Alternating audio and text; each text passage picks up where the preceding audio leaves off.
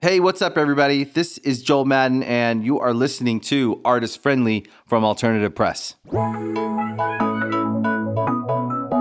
I actually think that everyone is creative. It either just gets killed or stifled. Mm-hmm. And I think that every single human has something creative about them. They have to explore it and find it. For Some sure. people may I paint. agree. Some people may do music. Some people may do may do both. Yeah. Some people may write poetry. Some people may have a knack for like design or, you know what I mean? Like everyone's got creativity. Oh yeah. And I think they're like looking at you and they're like shaping their idea of what they can be or what's possible. Totally.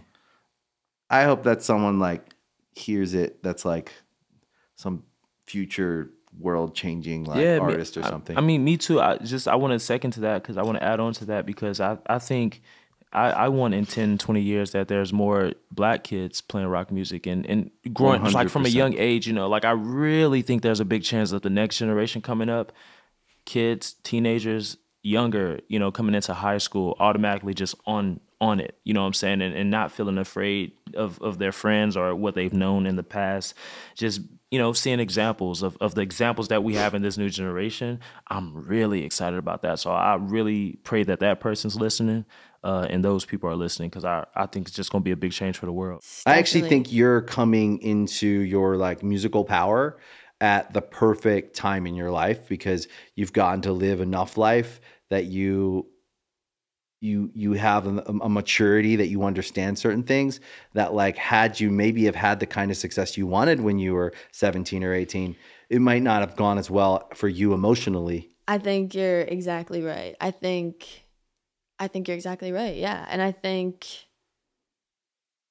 if something did happen, like when my second single blew up and if that was the moment and that's where I like played, you know, world tours and all that like I was not ready at all. I was 17. I was like a baby. Yeah. Mm-hmm. Like even now I think I'm still a bit of a baby, but I definitely have matured just from like, you know, living here and being on my own and everything. But yeah, I think you're exactly right. It's very important because like I mean, and you know, I mean, the times that we're living in today, there's a lot of bands right now that are inspired by, you know, Good Charlotte and what you guys have done and are doing. And there's you spawned a lot of people that are right now contemporaries who are making the type of music that you guys were making, you know, I don't know, when you first started.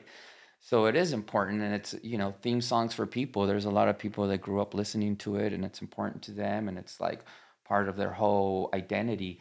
And I think music is that. For me, music has always been about identity. No, there's a lot of bands I think even I grew up with that were like, fuck fame. And I've always been like, hey, that doesn't That look just means you're too doing bad good to me. Like, fame looks kind of sick. You're like, doesn't that just mean that everybody fucks with your shit or like that you're doing well? In my mind, when I was young, that's what it meant. It still does, man. It's like, I like don't want to be poor. So it's like, I look at success and I'm like, man, can a guy like me who had nothing like live that life? Like that's, Well, you know. The answer is yes.